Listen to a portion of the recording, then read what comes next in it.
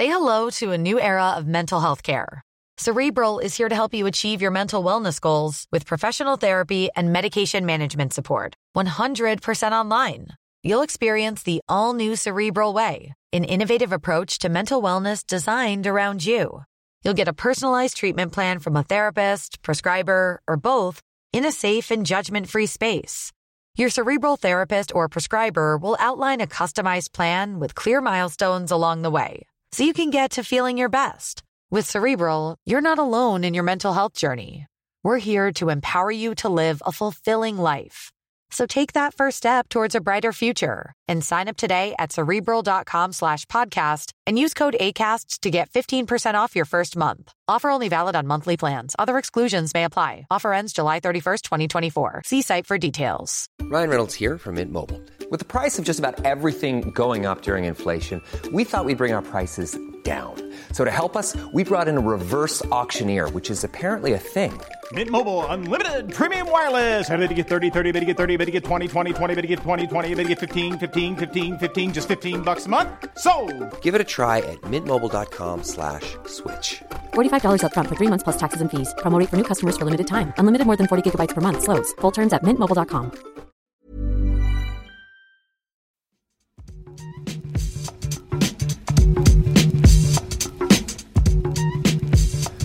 Hello and welcome to the Game Podcast from The Times. Today we are delving into the murky world of football's finances. We'll be discussing the huge news that Everton have been handed a 10-point deduction for breaching profit and sustainability rules. We'll be debating whether or not the punishment is fair or disproportionate, and what the ruling might mean for Chelsea, Manchester City and others. We'll also be discussing the vote by Premier League clubs not to ban signing players from related clubs in the January transfer window, a vote won by Shock Horror, a group of clubs linked to multi-club ownership models. We'll also be speaking about the exclusive investigation by The Times published this week, which revealed that an unlicensed agent is alleged to have been used in the transfer of Jermaine Defoe from Spurs to Portsmouth in 2008. If that sounds like old news, in the same year, Luton Town were docked 10 points for breaking agent regulations. And if we've got any time left after all that meaty stuff, we'll maybe even find a few minutes to talk about some actual football. And an absolute cracker in store in the Premier League this weekend between first and second, Manchester City versus Liverpool. I'm Gregor Robertson, and here with me to discuss all of that are the chief correspondent for The Times and Sunday Times, Martin Samuel, the football correspondent for the Sunday Times, Johnny Northcroft, and the former Millwall, Aston Villa, Chelsea and Ireland striker, Tony Cascarino. Okay, before we get into all that, there was a bit of international football in the last week or so, wasn't there? Euro qualifiers came to a close. Scotland are already through, aren't they, Johnny? Wales are into the playoffs, so we'll talk about them in good time. England, also already through. Did we learn much from a win against Malta and a draw against Macedonia? Anyone? No? Okay, we can move on. I was going to say nothing we didn't already know, Gregor, so moving on's fine. Anyone got anything to say about England?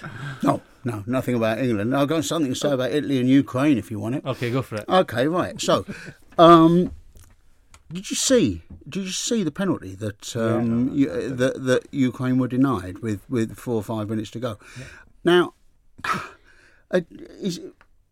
is there anyone who doesn't think it's a penalty? Does everyone think it's a penalty? The referee, right? Well, okay. And the people in VAR as well. Yeah, and people in VAR. And a couple of days before that, Alexander Ceferin, the president of UEFA, said it would be a disaster if Italy did not qualify for the European Championships. And 5 minutes to go, score 0-0. If Ukraine score, Italy do not qualify for the European Championships, at the very least in the playoffs. At the very best in the playoffs, should I say. And they don't get the penalty. That stinks. That absolutely stinks. Not because I think the referee is necessarily is corrupt. I don't think that's true. But I think that the pressure and subconsciously the influence that the president of UEFA announcing who he wants to progress from that game is enormous. You know, referees are authority figures. Referees like authority. They respect authority. They're great believers in authority. You can't want to be a referee, even at the lowest level, unless you have a great faith and respect and adherence to authority. And the most senior figure in UEFA has said it would be a disaster if Italy weren't at the European Championships 2 days before they're playing, or 3 days before they're playing a game that's winner takes all. I think it's despicable. Just to add a couple of words on that, because what stinks for me more than anything is if you could say, look, they're one of the top nations in the world of football. They are one of the prides of Europe, Italy. But if they don't qualify because they don't get a result, then they don't deserve to be there. You know, to say it in that manner, that it's like Brazil not qualifying is a disaster for UEFA. You know, Lionel Messi's Argentina, you know, if they didn't go to Qatar, it would have been a disaster because it's the world of football is there to be seen. But if you don't get there, you don't deserve to be there. No. Two things on that. I mean, Ukraine being at the Euros would be a fantastic story. Amazing. So why is it a disaster for Italy to not be there, and it's okay for Ukraine to not be there? And we're going to go on to talk a lot about football governance, I think, but Ceferin's regime leaves a lot to be desired. Has to be said, and you know, without going through all the sort of charge sheet, we're still recent history of that Champions League final in Paris, where UEFA's handling of that with his mate as the head of security. Really leaves a lot to be desired. And Rangers Frankfurt the same year, remember, when people were, but you know, I'm not saying dying of thirst because nobody died, but people were becoming seriously unwell because of the heat and no water in the stadiums because you weren't allowed to bring water in from outside. Sorry. The thing I just reflect on is, and Martin would have been the same as me, living through that Sepp Blatter, Platini era, writing articles, why can't we have better people in charge of the game? And you fast forward 10 years and we've got Infantino and Ceferin, and you just think... absolutely. Can I tell you one story in UEFA? And it's different because it was club level, but it was something that struck me when I joined Marseille in '94. We played a European game against Olympiacos at the Velodrome, and I was staying in the Hotel Concord, Palm Beach, Marseille, and it was the day before the game. I'd done my training. I'd gone back to the hotel, and the UEFA officials were in the hotel, and looking around. All of a sudden, I see our secretary, Louis, coming into the reception. Right. And I said to Louis, he spoke really good English. I'd only just got there. So I said to him, Louis, what are you doing? He said, I'm taking the officials out shopping. Right? For the game, right? So I said to him, shopping? He said, yes. He said, because you're allowed to buy presents. You're allowed to buy a present. So I said, because he said, well, we take them shopping, we buy them a present. I said, what sort of present? He said, we're going to the Rolex shop in Marseille, and the bigger the present, the better the prize. And that stayed with me all my career. And honestly, that was common in Europe. From UEFA. They knew that the officials were allowed to be given presents. Now, there's box of chocolates or a bottle of wine, within reason anyway. But to put it down to, well, the prize is, the better present, the bigger the prize. And that always has stayed with me.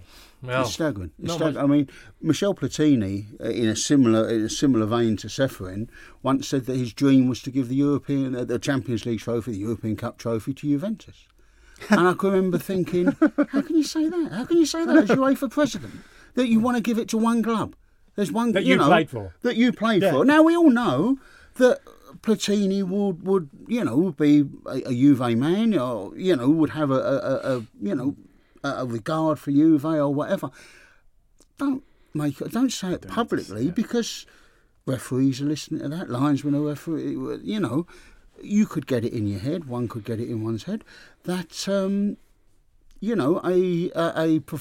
refereeing performance or an official performance that benefited Juventus would go down very well with the president of UEFA. You could get it into your head. I'm not saying anyone did. I'm just saying that one could get it into one's head. It's hard to line the dots, is it? Well, it's good to know that there's not been much faith in football's governance for quite some time after the week that we've just quite some time. Some week for the Premier League. Reckless Everton pay price of trying to live the dream was the headline in your piece in the Sunday Times, Johnny. The club ignored multiple warnings and splurged money in a bid to gatecrash the Premier League elite. Johnny, before we get onto the rights and wrongs and whataboutery of this news story, I was hoping you might start by explaining to us what Everton have been punished for. Yeah, well, I mean, it's a complex story, although it relates to one charge, which in some ways simplifies it. But I mean, there is a lot to unpick. Basically, we're talking about the Premier League's profit and sustainability rules, the PSR, which are their version of FFP. And clubs are allowed a certain ceiling of losses over any 3-year cycle, which is £105 million.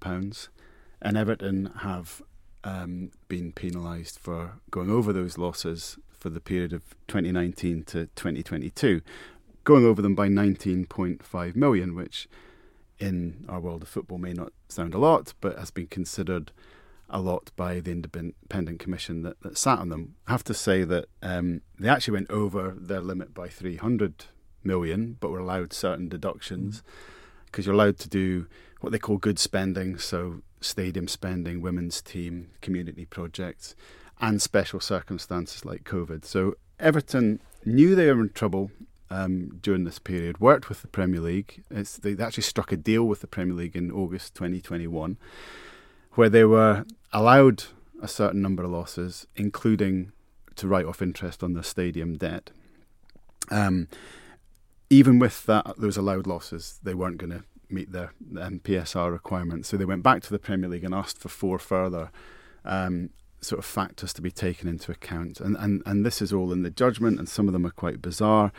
I mean, one of them has been much discussed, but it relates to player X, who I think most people know who it is. And it was we could have sued this player for wrongful dismissal for breach of contract. We didn't. We just cancelled his contract, but we could have had an extra £10 million.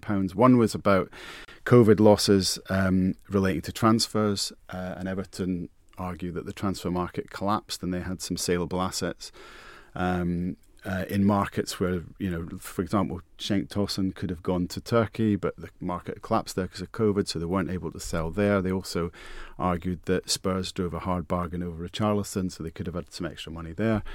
They talked about transfer levies, and then there's one of the nubs of this case, which is debt relating to their stadium. They argued that they should be allowed to take the interest payments that they were due on loans around that stadium and write them off. So it's complicated, and the Premier League's response was ultimately, and the Commission backed the Premier League up, that they couldn't have these 4 further sort of tranches of money to write off. So that's where they are. They were charged in March the investigation began in 2023 this year after the charges, and the Commission's judgment was last week, which is an unprecedented 10-point fine. So that's where, and just to, I suppose, a quick background on PSR. This is the first club that have there's been Premier League points penalties before, but this is the first club that's been penalised under these rules. Okay, Martin, do you think the punishment fits the crime? No. I kind of knew the answer before. Yeah, everyone knows the answer. Everyone knows what I think about it. I think it's absolute nonsense. Everyone knows what I was going to think about it. It's absolute nonsense. There's no, because inward investment is a good thing for any company. As long as the company, are Everton going skint? They're not. So they should be able to do with their business what they like. I've always thought this. Financial fair play is a construct of an elite group of clubs, and it prevents clubs rising. That's what it's there for. It's not there to stop another Portsmouth. It's not there to stop another Leeds. It is there to stop another Chelsea. It's there to stop another Manchester City. It is there to stop another Newcastle, another Aston Villa, another Wolves. All of these teams that would be a threat to this established elite. And that's what it's there for. Because now that they've creamed all of the Champions League money off for themselves, now that they make it more about, they take a lion's share of the money, they take more and more money, they take more and more money. Okay, so that's one way you can grow. right, by becoming a big team. So how do you get to be a big team? You produce fantastic players.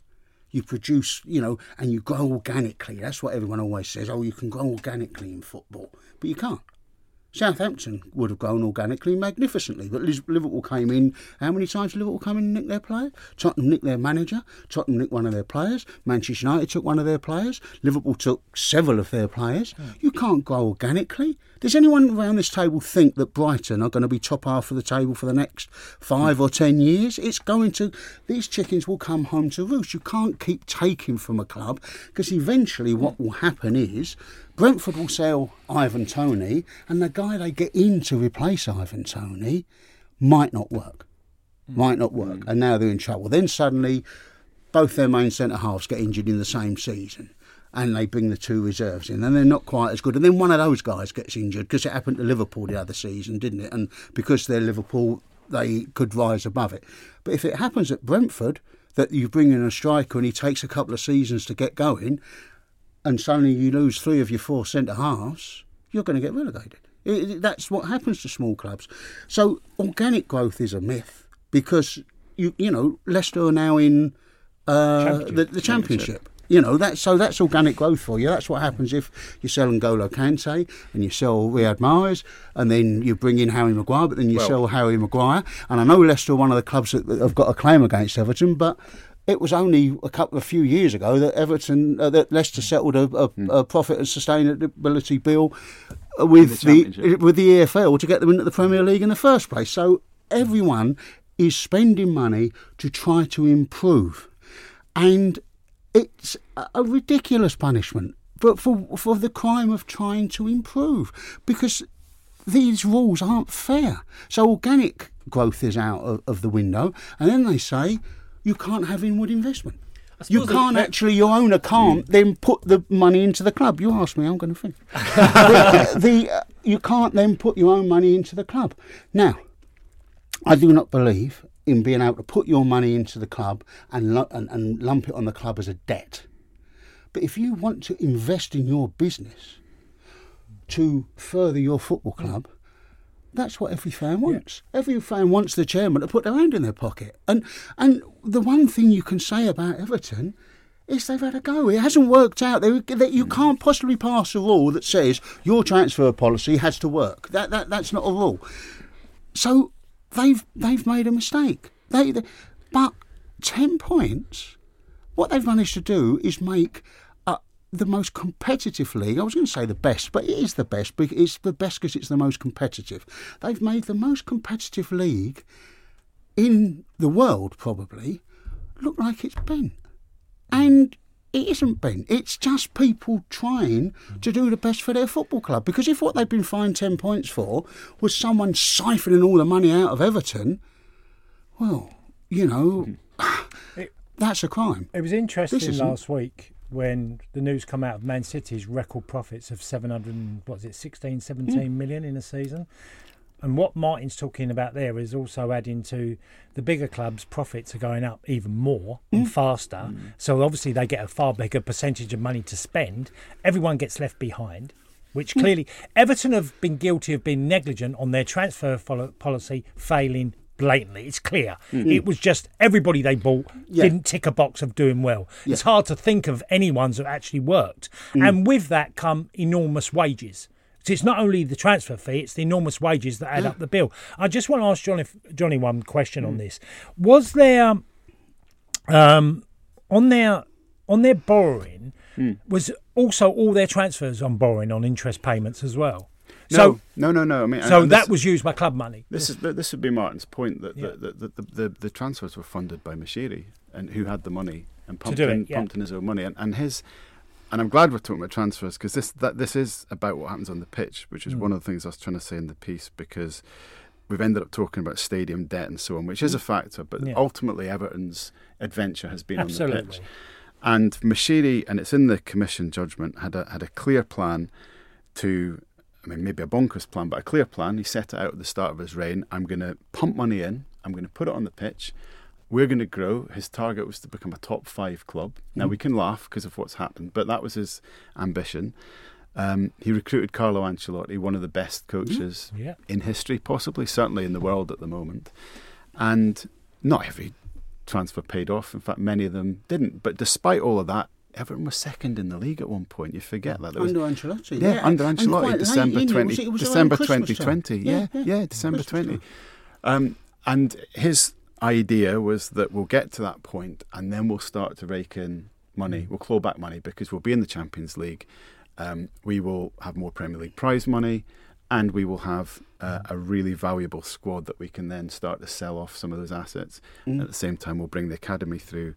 We'll build a stadium. So there was a plan there. I mean, we can critique how that plan was. It's like a Chelsea plan, isn't it? Where they've got a plan and it's not working, but it's a plan. It's a plan, and as Martin says, it was based around having a go, having an adventure, and I pretty much on board Martin's bus when it comes to do these rules. Are these rules doing what they're brought into? The rules are basically there. We've got to remind ourselves to stop Portsmouth, to stop clubs going bust. Yeah. But I don't think that's been the effect of them. The effect of them has been, as Martin says, to actually limit new clubs coming in. There has been a reduction in insolvencies as well. There has. So yes, they perhaps have had some effect there, but we're talking about. There's been a massive increase in money as well. That helps quite a lot with insolvency. Yeah, but no. I mean that's fair. Although you could say that in Europe and in the EFL, there's still plenty of insolvencies, and I would argue that it's less because of these rules and it's more because of the boundless profits that are coming in. I guess what the one counter to all of this is that should the rules exist? Probably not, but the rules do exist, and where I've got a lot of sympathy for would be clubs like Leicester. And you might say, "Well, you live in Leicester, of course you're going to." Maybe that some at the back of my mind. I know the club well, and that does come into it. But Leicester specifically attempted to adhere to these PSR rules, and the reason they sold people like Kante, Mahrez, Harry Maguire, Ben Chilwell was they had a policy of we will sell one of our assets every year, Wesley Fofana, and that will help us meet PSR. And they've done that and have ended up being relegated because it creates not just a weaker squad, but at some point Brendan Rodgers gets upset because he can't invest in the squad. His regime falls apart because there's a breach between him and the board. The players like, let's say, Soyuncu or Wilfred Ndidi who have joined, or Tielemans who've joined Leicester believing that they're going to be part of this, come to us for 2 or 3 years, then we sell you to someone big. Suddenly they can't be sold because the market's collapsed, there's COVID, and this sort of thing they've been sold on the basis of this PSR policy has fallen apart. So it does have consequences on the pitch. But on Everton, I do agree that this is a sledgehammer to crack a nut. Absolutely. The Commission specifically says over and over again that this was not a deliberate attempt to cheat. This was incompetency. This was a club reckless, yes, but getting it wrong and thinking they were going to make it. And the excuses you can see are kind of dog ate my homework stuff, but that gives an insight into the thinking of the executive that things will be all right if we just do this and this. And the executive, by the way, the chief executive for Everton was the Premier League representative on the committee that decided about government. That it needed government regulation. And she's not there anymore. Everton have been badly served by their executives because we're talking about Denise Barrett-Baxendale and Grant Ingles, the finance director, who left the club and wouldn't even speak up for the club at the Commission. So that's a factor. What I was trying to do in my piece on Sunday, and I don't think it did the job I wanted it to, but I was trying to set out this story of transfer spending and why Everton got to where they are. One of the factors here is that after the 2019-22 period, which ends in June 2022, Everton then went on and spent in the transfer window under Lampard, and they were 10 million net spend that summer. But that seems to have influenced thinking in the Premier League. Because that's portrayed Everton as continually reckless and disregarding these rules. And I think one of the things that stinks a little bit about this is that the Premier League had done a deal with Everton in 2021. And at that point, we're working with Everton. And then what changes? What changes round about late 2022? Suddenly they stop working with Everton. They say to Everton, in fact, so not till August 2023, they say to Everton, here are rules now that means you might get a points deduction. We're going to clarify what our actual tariffs are going to be here. And the thing that's changed is the regulators come in.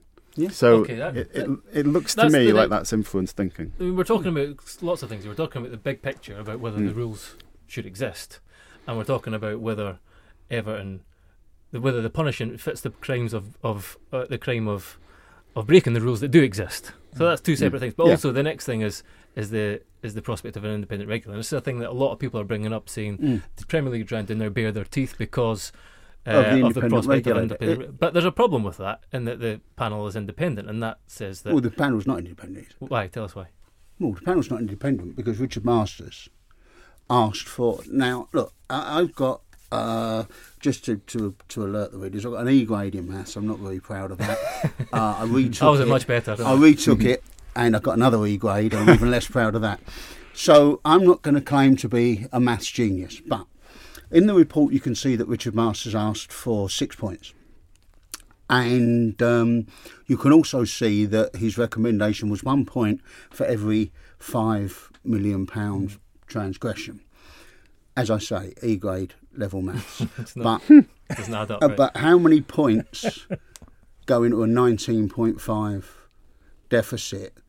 That's going to be around about 3.9. Yeah. So if you add the 6 and the 3.9, again, E grade in maths, I'm getting 9.9 on that. Readers are quite at liberty to disagree if they don't. So if we round it up, that's 10 points. So you've got an independent Premier League panel that the Premier League have basically asked to make a 10-point deduction and have ended up making a 10-point deduction. Now, again, one subject I was good at was English, and I know what the word independent means, and that's not it. Can I add? I mean, we should say that they handed the decision to create the panel to a KC, Murray Rosen, who's represented Leeds, who could, and he could have sat on the panel himself. He chose not to, and he picked a panel of 3: David Phillips, KC, Judge Alan Greenwood, and Nick Igor, who was at West Ham when the Carlos Tevez thing, and they got a financial penalty for that, didn't they? Yeah. Okay. Yeah. But still, fundamentally, what I'm saying. Fundamentally, we're questioning the independence of an independent panel. I'm fundamentally questioning the independence of someone where someone can ask for what they think the punishment is. Well, that's not independent. I'm very sorry. Once I can't, if you go before an independent panel and someone comes in and says and tells the independent panel what they should give as a punishment, that doesn't seem very independent to me. Look. But I just want to return to one point that Johnny made. Sorry, Kaz, about Leicester and how they've fought to be within these regulations. And this is my point. Why should Leicester have to keep selling their players? Why should they? Yeah. They've got money. The people who've got Leicester have got money. Leeds did it. Where would they be now if they hadn't? Leeds sold Rafinha and Phillips as well, didn't they? Yeah. Over the same sort of idea. If they could have told Chelsea to get lost when they came in for Kante and for Drinkwater, I know it didn't work out, but he was working for Leicester. Chilwell, and if they could have just turned around and said, "No, get stuff. We don't need to sell. People who've got this club have got money. There's 30,000 people of Leicester. Why don't they deserve a little bit of gravy? So why should we have to sell?" So, Martin, what replaces profit and sustainability rules? Sorry? Nothing replaces profit. As long so as you can unfettered spending? Unfettered spending, as long as it isn't debt laden onto the club. So even when the clubs are now owned by countries? Let me... look... What does that do to the competition as well? What does that do to the competition? I'll tell you what it does to the competition. Absolutely nothing, Gregor. Because you can only put 11 out on the field. And as Manchester City discovered, they've sold Chelsea their best player. Chelsea's best player this season, by some distance, they've bought from Manchester City. Arsenal are in a title race because... last season, because they bought Manchester City's left-back who couldn't get in the team, Manchester City's centre-forward who couldn't get in their team, because you can only put 11 on the pitch, and you can only probably keep about 16 or 17 happy. there's going to be 5 in that outside 11 that are going to be perpetually furious and banging on the manager's door and wanting to get away. And you can't keep them there. And if you do keep them there and you give them a game, they've got the raving ump because they know they're not in the team anyway and all of this. So this great myth where if you let Saudi Arabia or you let Abu Dhabi do whatever they like, they'd buy 40 players. Not unless you can play 39 aside, they wouldn't. Because you're going to play, there's going to be 11 players that are very, very happy. There's going to be another 5 that are quite happy, and there's going to be another however many that are absolutely furious, looking to beat down the door and go home. It's not just about the 11 on the pitch. It's about the upward drag on the competition and what they're spending.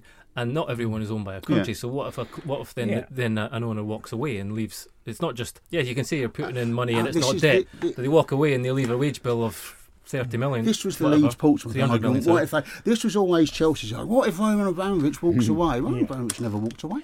It's the same as he was made to walk away. He was made to walk away. That's a totally different thing. Okay, he never but walked away. Chelsea were left in a perilous position. It's the same with the TV deals, isn't it? Like people say, if Sky moved out or so and so, there's always someone that comes in with more money. And can I just make one really big point here for me? Because it is a personal one, and it goes off both of what the boys are talking about. And we were both footballers, okay? We had dreams as players to play at the higher level, and we got excited by transfers. I joined Millwall, and we'd done 9 transfers, never been seen before. Never been seen. That Reg Burr and the chairman of the football club at the time and his colleagues decided to invest in Millwall to have a go at getting promoted.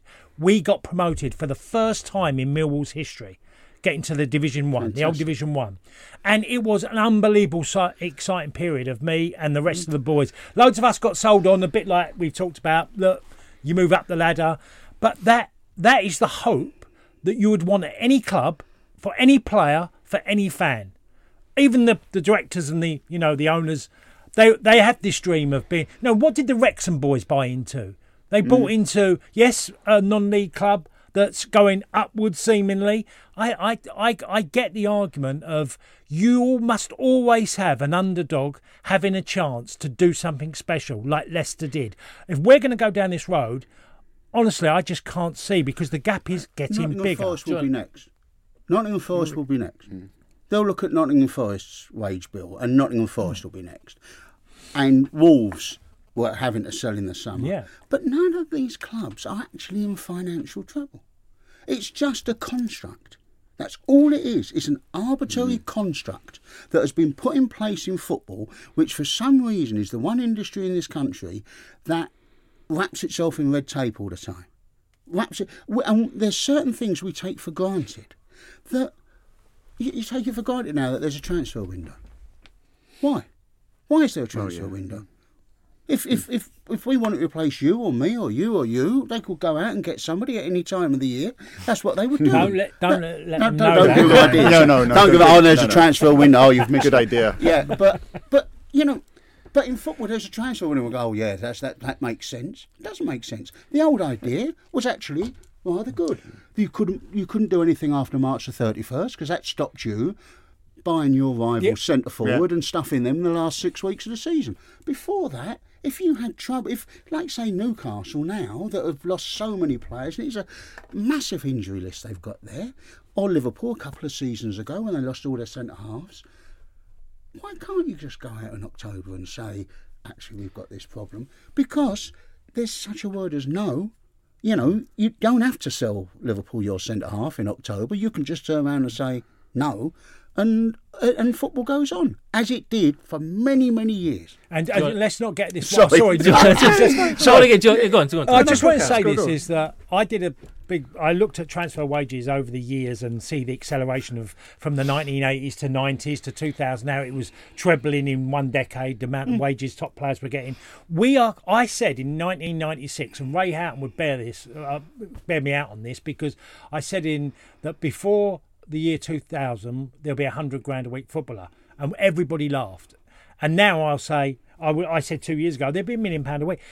Soon there's going to be a £5 million a week, and we all laugh. Someone's going to buy a club for 25 billion. So the numbers that Martin's talking about is inevitable. It's not. If I said Man United are for sale today at 5 billion or 6 billion, who would put their hand up and say, well, in 2040 there'd be 7 billion? There'd probably be 40 billion to buy. So you can't stop this acceleration of what's happening with finance around football clubs. So it's going to get lost in my opinion, if you don't deal with. And I'm not totally 100% saying Martin say it just be endless. I think there has to be something in place, but I don't know how you're going to stop it. Also, I think what we all want. I think we'd all agree what we need in football. Two things: we don't want clubs going bust, so we need to protect clubs against themselves, and we want healthy competition. Right? Those are the two things. How do you create that? It's the hard bit. Okay, there probably has to be some kind of restriction on what you spend. As Martin said, anything that doesn't load up the club debt is probably fine. They're talking about some sort of salary cap. That might have an effect. I don't know. That's for the financial minds. I do think we need something. I don't think we need these PSR rules because they seem arbitrary. £105 million. What does that even mean? Why is that? Yeah, absolutely. We need healthy competition. But how do you create healthy competition? I mean, for me, the Premier League does it better than anyone else, and that's what we've got to focus on, which is equal prize money, equal TV distribution. One club, one vote. One club, one vote, and no Super League. And we've got to fight against that. We can think of other countries. Bayern Munich and Germany are able to dominate to an extent that it doesn't make a travesty of the Bundesliga, but it makes it predictable. And that's not through some would argue, Jonathan, though, Man City is that today. Okay, so that it's but when Pep leaves, it won't be. Man City. No, Martin's got a point. When Pep goes, it won't be, and I would agree with that. Yeah, Man City now have a financial might that no one can match. That is the case, and Saudi own Newcastle might be the next. But where do we draw the line? At what point in time do we say from this point onwards you're not allowed to invest? And that's where I'd agree with Martin. Although people might be uncomfortable about Manchester City, and there might be other reasons for that, if you just look at it for specifically the fact they've got lots of money, there's always been clubs with lots of money. So you can't. I would agree that you can't just draw a line in the sand and say from now on no more investment. Right, that's it. The top clubs that we have now are going to be the top clubs forever. That can't be fair. There's got to be dreamers. There's got to be Everton's. There's got to be new investment. I think Man City is a context to this, in that, and this is where I have a lot of sympathy for Evertonians, that, as we all know, there's 115 charges against Manchester City. That these relate to spending or counts from 2009. It goes back that far, and the Premier League started investigating them in 2018, and it took 4 years to bring the charges. And we now understand that it might be another 2, 3, 4 years even before this is heard before a commission, because there's a legal fight going on. Manchester City, at every step of the way, are trying to challenge this ruling. They're deploying legal might that Everton didn't have.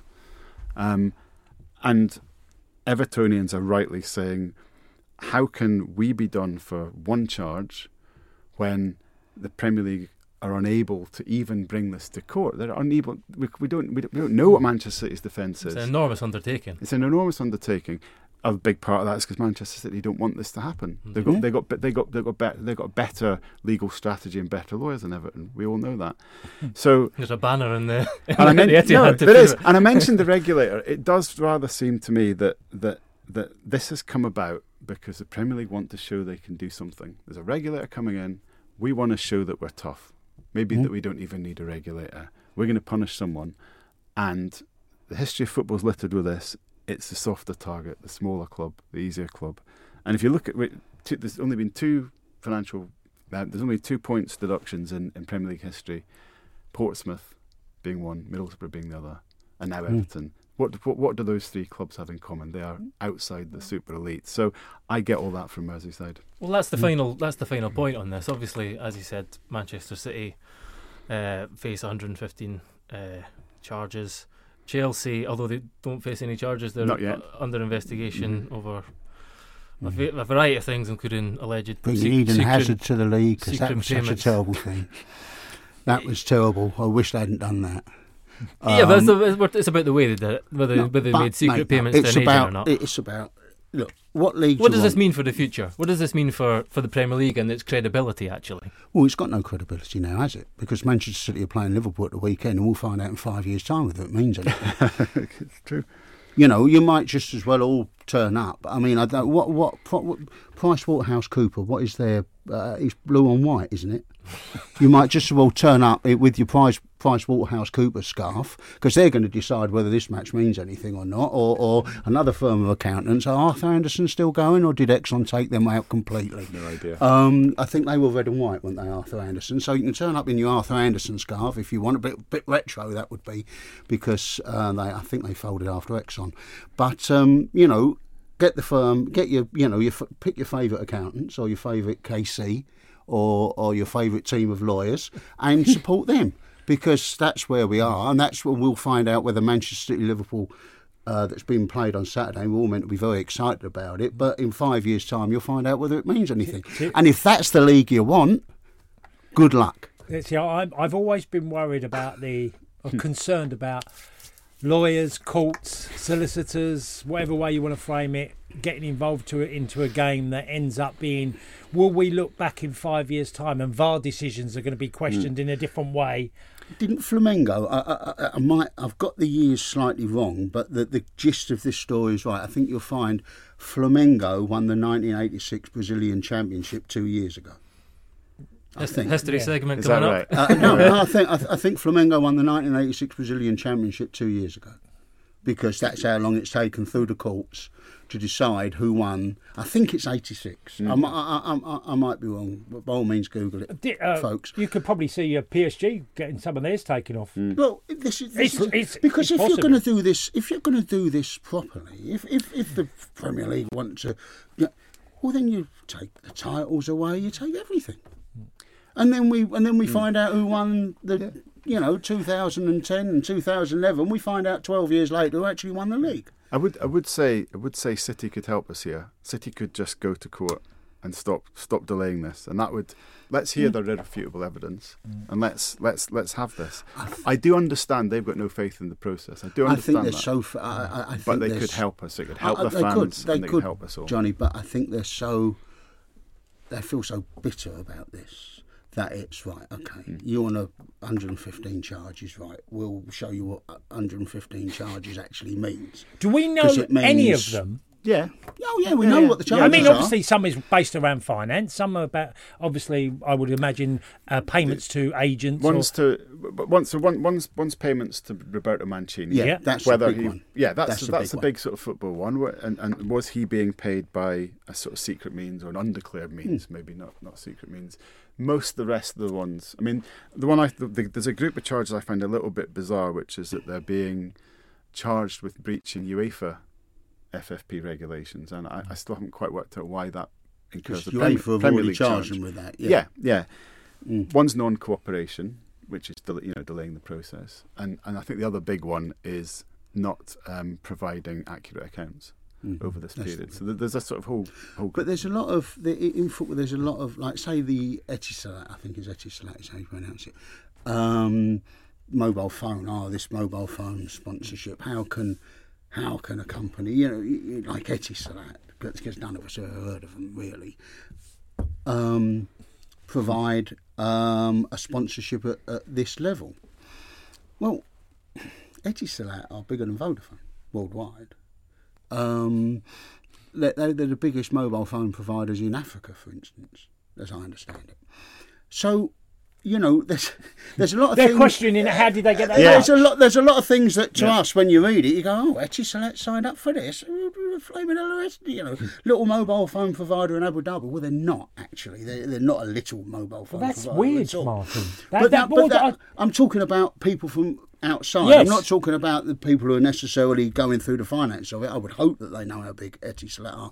But I've had these conversations with fans, and they'll say, "Oh, what about this? And how can they do that? And how can they do that?" And you go, "Well, that's a much bigger company than you think it is. That's not someone's uncle finding some money down the back of the sofa and someone pretending it's 50 billion or whatever." Well, it's weird to me, because that sounds like you're going to question a club buying a player, then saying, "Why did you pay him that much?" Mm-hmm. Well, that was the going rate because there might have been somebody else interested in him, but you paid them, in our minds, 20, 30, 50% more than he should have got. They can't be judge and jury on that. I think the other thing we need, and because we're talking about the Man City case, which goes back so many years, we need real-time monitoring. Yeah. We can't be continual. And Steve Parish makes this point very eloquently. If you look at Everton's case, we're now into year 5. We're going to kind of into season number 5 because this goes back to 2019. So we're now kind of refereeing something that happened 5 years ago. And whatever the future is for these regulations, they have to be able to deal with things in real time. So to not have us talking about Man City 15 years ago or Everton 5 years ago or Chelsea. It really is VAR, isn't it? The finance. Johnny made that point in his piece. Well, it is VAR, although that's actually another Steve Parish point. I think he came up with that. But it is. This has become like VAR, where we go to an external process and no one's left happy. But the thing is, John, one of the things you look at and think, well, I'd like regulation on this. You'd like someone to be able to come in at Reading now. Yeah. Where they're defaulting on wages, haven't paid HMRC and all of this. You'd like someone to be able to come in at Reading and say, right, you're out. This club is now in, I don't know how you would term it, football administration or whatever, where somebody comes in from the football league. Well, they're on embargo anyway, aren't they? Yeah, but you'd like it to be, right, someone else now runs this club, not you, because you're dangerous and this club's going to go skint if we're not careful. Someone else runs the club and we will decide. We will make sure the wages are paid. We will take these steps. Even if you have to cancel contracts so that people can be sold, or if you have to, whatever special measures, if you can have special measures for a school, you can certainly have special measures for a football club. And I think the salary cap idea is it's more in real time. I don't quite know exactly how it works, and I can't be an absolute salary cap like America, because it's a different system. But I think that's why that's seen as the future. And another of Everton's arguments is the ruling says that this is a deterrent, right, to stop clubs doing it in the future, but they're changing the rules anyway. So Everton would say, well, this is a deterrent against something that's already being phased out. When David Blunkett was Home Secretary, lawyers have a new law thing. They attend a new law course every year to bring yourself up to date on new laws and stuff. Blunkett was changing the rules so much. It was ASBOs and all of this. It was all going so quickly. Long didn't bother to go anymore because it was pointless. By the time you'd done your new law refresher, by the time you come to put it into practice, you'd say something in court and they go, oh, no, that changed last Wednesday or whatever. And that was it. And a pal of mine who is a criminal lawyer said that to me. He said, in the end, no one in criminal law was because it was specifically the criminal law that he was interested in. And or most interested in, he said, and it was changing so often, there was no point in going on your refresher course. It's like the Premier League are changing this stuff according to what they, think the regulator wants But the regulator, when you look at it, hasn't got the powers that you'd like a regulator to have. The regulator won't have the powers to just walk into Reading and say, right, you're out, these 4 fellows are in, they'll run this club and get this club back to where it should be. And then you can put, and it's going on the market, we'll give you whatever it gets, and then you go away. That is not going to happen with a regulator. And it's quite weird, isn't it? It's like 30 mile an hour years ago, you could do 30, now you can't, you can only do 20, but you're going to get done because you were doing 30 then in that. That sounds like to me, you're basically getting done for what was the law then, but the law's changed now, but we're going back then. Because you've done 30 then, it's 20 now. When the KC has decided that Leeds and everyone else has got a case for a punishment that was handed out in 23 to 24 for something that happened in 22 to 23. Well, that's the point. Everton could be facing claims from other clubs who are relegated, of course. Yeah. We should say Everton plan to appeal, and that has to be heard and decided upon this season. But it's certainly a story that's going to dominate for the rest of the season and probably beyond. Fascinating debate. If you're enjoying the podcast, make sure you're subscribed. Just go to thetimes.co.uk/the game for the latest subscription offer. After the break, still loads more to come.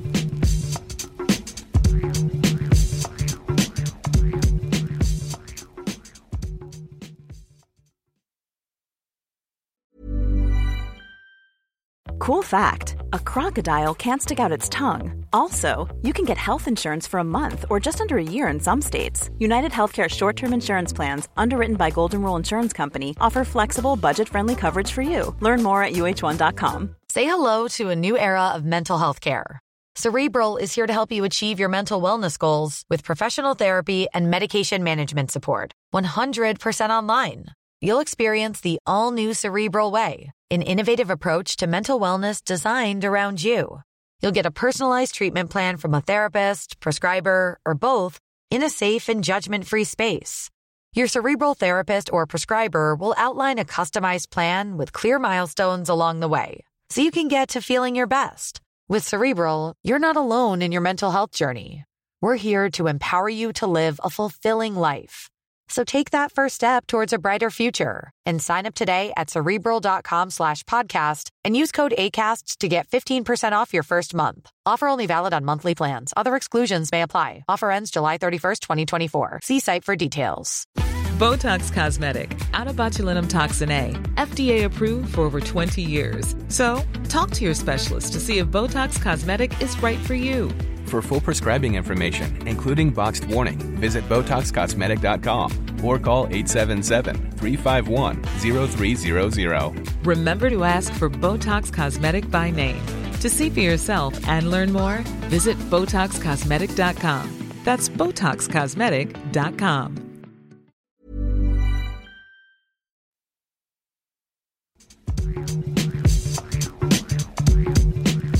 Welcome back to the Game Podcast from The Times. I'm Gregor Robertson. Joining me are Johnny Northcroft, Tony Cascarino and Martin Samuel. The vote by Premier League clubs not to ban signing players from related clubs in the January transfer window. This is another story this week which has made big news. 8 clubs: Burnley, Everton, Chelsea, Manchester City, Newcastle United, Nottingham Forest, Wolverhampton Wanderers and Sheffield United all voted not to allow players from related clubs to be signed this January, and I think it came as something of a surprise. Would you not say? It's not a surprise that the clubs involved voted not to, because most of them have. I think Wolverhampton Wanderers is the only one I couldn't find any related club ownership with. But this is another interesting story, and it kind of dredges up the same sort of issues about self-regulation. It does. I mean, I suppose, having talked about one club, one vote, then maybe we've just got to accept that sometimes these things will happen. But what it exposes, again, and we talk about the Premier League is the clubs, and that's why it gets mired in politics and self-interest. And yes, these are the clubs who are in multi-ownership a lot of them. There was one, and they want to be able to do what a multi-ownership group wants to do, which is. But there was one which I just thought was fascinating. So Manchester United, and this was my point about Jim Ratcliffe, about how much of a club, how much control you've actually got if you've got 25% of a club, because Jim Ratcliffe is coming into Manchester United owning Nice. And Manchester United have voted for a rule that would prevent, if Nice had a fabulous striker of the type that Manchester United could really do with at the moment, to bang some goals in, or a fabulous centre-half that could play where everyone's injured or whatever, Manchester United have voted for something that would have prevented him saying to the new director of football at Manchester United, oh, by the way, we have got a lad at Nice that would be fantastic here. Why don't we arrange a loan? And he can come and play the last 6 months of the season, maybe score enough goals to get us in the Champions League. Bob's your uncle. Manchester United have voted to prevent something like that happening. So the question is this right? I mean, no. The question is who's running the show at Manchester United? It certainly isn't Jim Ratcliffe. That's the question. Okay, that's one question. Right, that's one question. Right. So we'll get on to the other question in a minute. But that's my first question, because that doesn't sound like Jim Ratcliffe's in charge of any football operation there. But anyway, sorry. No, obviously the headline from this is that Newcastle are now free to sign players on loan from clubs in Saudi Arabia. Do we feel that this is right? Is this something that obviously the Premier League are saying it's okay, but they would? Well, Again, it seems to me to be. Is it right? I can see circumstances where Ruben Neves arrives at St James's Park, or I don't know, Riyad Mahrez comes there for a few months to help them get in the chance. I can see where this might go. Yes, but can you stop them doing something that other clubs have already been able to do around the world? The Red Bull Group, look at them in Germany. This is where we get in. This is the problem where maybe with finance, where we're wanting to now draw a line, a moment in time, and say, now is the point where you can't do these things. I think we have to. I think we have to live with it. First of all, it's one club, one vote, and this is what more than 7 other clubs want. But secondly, just have a robust set of loan regulations to stop more than 1 or 2 loans a season. That's how you do this, rather than this kind of. It shouldn't be beyond the wit of man to come up with a set of regulations that make it fair. No, I'm amazed at the clubs that actually voted for there to be limitations, because as well as Manchester United, West Ham did. Did Chelsea vote for it? Because Chelsea voted because they're interested in Chelsea voted. Yeah, they're interested in becoming a multi-club organisation. I mean, what you've got to say is the fellow at City is a smart guy, because he started this and everyone laughed. They're opening clubs up as if Melbourne City, Mumbai City, and now everyone's going, This is the future. Yeah. This is what we need. Yeah. But it's not really been a talent factory if you look at it, has it? Because how many in the Manchester City team? Aaron Moyes, about the only one that I ever saw come from Melbourne City to anyone. Angelino maybe Angelino didn't really work out. No, it didn't work out. But he was Ferran Soriano was a smart guy with this. I can remember talking to him about this a number of years ago, and he said we were talking about New York City in specifically, and him saying, the modern football clubs, they spend 3 days in Melbourne, sell a few shirts or whatever, play one game, and think that's a footprint. Think they've left a footprint behind, and get on a plane and go away, and they think, oh right, that's Melbourne. He said they've left nothing. They've left absolutely nothing. And at that time, Barcelona had just opened an office. I think it might have been in Madison Avenue, but it's one of the great roads in Manhattan, one of the great streets. And Barcelona got their office there, and you think, who cares? What does that mean? You've got a nice glass-fronted office. Okay, lovely. What have you actually got in New York? In the meantime, Manchester City had started a football club. And that had a fan club before it had played a match. There was this, New York City fan club. They hadn't actually kicked a ball yet. Played at the Yankee Stadium and stuff like this. And that's what it was about. And now a lot of clubs want to be part of that. That's how Chelsea want to go. Clubs that you didn't realise have got a multi-club deal going on.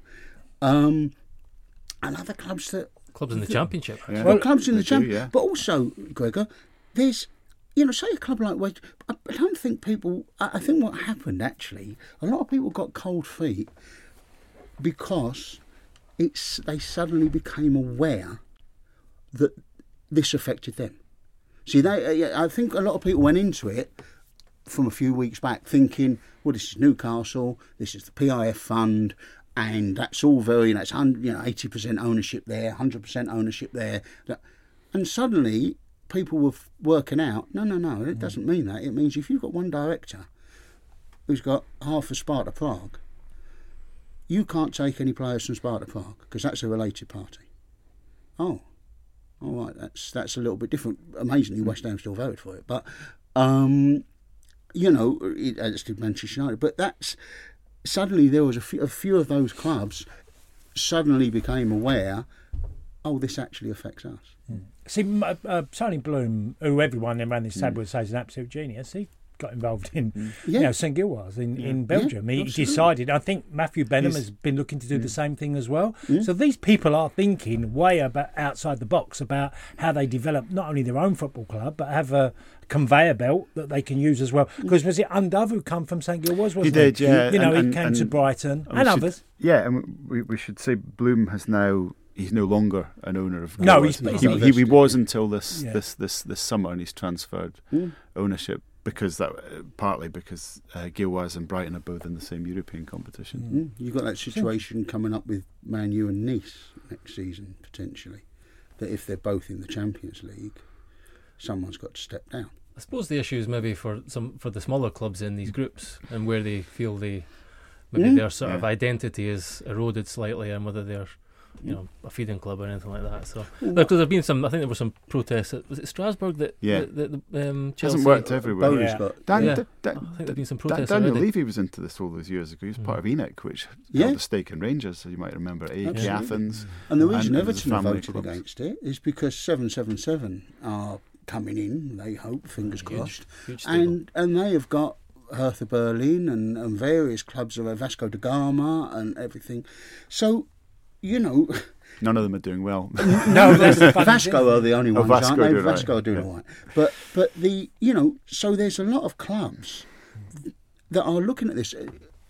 As I understand it, 777 said to Newcastle, because Newcastle would like to be a multi-club, but outside of Saudi Arabia, and 777 said to Newcastle, said to the PIF, if you would like, we have there's a range of clubs, if you'd like to take them off our hands, or some of them, or any you fancy, or whatever, and Newcastle said, no thanks, we'd rather build our own and tailor our own multi-club brand rather than just, take yours. So rules have got to be put in place if this is, but you got to have a little bit of foresight rather than just go. This very much seems to be about trying to stop Newcastle buying one player in one specific transfer window, rather than tailoring a set of rules for the future of football as we can all see it coming. It'll certainly be fascinating to see whether Newcastle do sign any players from Saudi in January now that they are able to. One additional story that is a big story, a 2-year Times investigation on a similar theme of football finance, which found that the FA took no action after parties involved in Jermaine Defoe's transfer from Tottenham to Portsmouth in 2008 dealt with an unlicensed agent.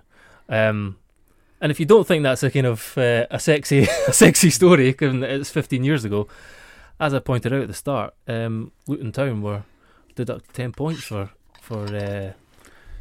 dealing with for their dealings with agents in the same year. Additional points deductions. Well, didn't they have 30 in total? They did in total, but 10 points for their dealings with agents. So the FA have now agreed to look into this after the story by Matt Lawton, and it's involving some very familiar faces: Jermaine Defoe, Harry Redknapp, and Daniel Levy. So it could be an interesting story moving forward, Johnny. Well, it is. Look, and it actually does bring us to. It relates to Everton. It echoes Everton because, as you mentioned, Gregor, Luton Town were done during the same period for this offence. So we need. Well, clubs have got a right to say that rules, if there are rules, they have to be applied across the board. So, although this is a long time ago, Luton Town would argue, well, this happened to us. So. Surely it should happen to them if they did the same offence in the same period. Investigations, it is fascinating because we know the characters. We know Redknapp, we know Daniel Levy, Jermaine Defoe, and Mitchell Thomas. In fact, who's one of the agents, or one of the representatives, unlicensed agent. He wasn't licensed at the time, and this all came through an arbitration panel where Defoe's old agent, Sky Andrew, sued because he'd been cut out of the representation, and this panel found that Mitchell Thomas had represented him when not licensed. So Matt's story relates to whether this, and the Premier League took no action at the time. So again, FA, sorry. It's the FA. The FA took no action at the time. So this comes back again to the consistency of the rules that are applied. Why not? And should it take some action now? And didn't one of the people that were deciding on it from the FA Gulf and then work for Portsmouth? They did. David Lambert. There we are. Yeah. I mean, look, you can go back far enough. You can find the reason that Arsenal came into the league in when it was turn of the century or whatever, and you know, we can demote everybody. One of the key things with this is that it's the season that Tottenham finish 4 points clear of Manchester City. Yeah. So if it had been heard at the time, Tottenham might have been deducted points, and Man City would have qualified for a year earlier. Yeah. Would their sums have then added up? If Man City get done for the 115 offences, can they then sue Tottenham? And it's the season before Portsmouth go into administration and get a 9-point fine, but this might have saved them from It's an absolute minefield. You literally go everywhere. I tell you what the moral of this podcast is. Is that West Ham would have won the league. It's that lawyers are the real winners from football these days. We haven't even divorce and football. We haven't even talked about Rangers getting more tickets for the Scottish League Cup final, if you want to see how governing bodies shouldn't act in football. Really? Let's look north of the border. Or not. Okay, look, finally, a bit of football before we go. Yeah. Big one this weekend. Manchester City versus Liverpool. Who cares? At this point last season, Liverpool were 9th, 15 points off the summit. Now they're second, 1 point behind the leaders, Manchester City. What is it that's behind Liverpool's turnaround from last season to this? You're just trying to stop me saying who cares, aren't you? Who cares? What is behind it? Well, they're a very good team that weren't a million miles away. They just needed a better midfield, and they went out and bought a better midfield. And that will do it, because he's a very good manager. He's working with extremely good players. They rebuilt the forward line last season, really, and so that takes a little while to gel, and now it's gelling, and that's good. And everybody, I would say, I'm prepared to be corrected on this, but I would say everyone that's come into the midfield is an upgrade on the previous position. He's looked at what Pep's done with inverted right backs, inverted full backs, and there's no, it's almost like, well, have we got anybody that could play at inverted fullback? Oh, we've got this guy. It would be absolutely perfect for it. Just made for the job. So suddenly, Liverpool are a very, very good team again. That's all it was. Yeah. Good investment and a couple of tweaks. Sums up. Liverpool have been built on a brilliant manager and brilliant recruitment, and they've gone back to that after a period where the recruitment perhaps drifted a bit. But and they've done an incredible job in the players they've signed. I mean, Szoboszlai in particular, McAllister and Gravenberch, superb signings, and Endo's for 15 million as another option in that midfield. So they've rebuilt a midfield, but they've also started to get proven right on people like Darwin Núñez, who took a long time to settle, maybe longer than they expected, but is really sparking off Mo Salah now. And a big one for Liverpool was Luis Diaz, who when he was injured last season, because he's so important to not just the defensive side, but his off-the-ball work, his pressing is incredible. Someone who's at Liverpool said from a coaching perspective, he's so fast when he presses. He presses so quickly and aggressively, like Vardy used to at Leicester. He actually drags everyone up with him because teammates are like, oh my word, we better keep up with this guy, and that in itself pushes the team up the pitch. There's a lot of good stuff happening, and they've got that. They look like they've got that mentality back. That they're in that groove where they're winning when they're not playing that well. They're conjuring goals, and they're formidable at Anfield again. Are we saying that they're going to be the ones that push Manchester City closest this season? I think they could be. Yeah, I think they could be. I think they look like a better team than, Tottenham, the injuries, the suspensions. They came very close to getting a point at Wolves and couldn't hang on. And that will have an effect on them.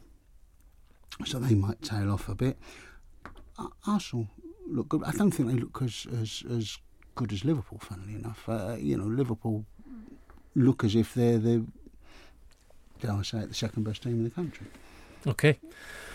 Well, should be a cracker, and we'll be back to discuss that on Monday. Martin Samuel, Tony Cascarino, Johnny Northcroft, thank you. If you enjoyed the show, make sure you're subscribed, leave us a review, and we'll be back on Monday. And don't forget to tune in 2032 to find out who won the league.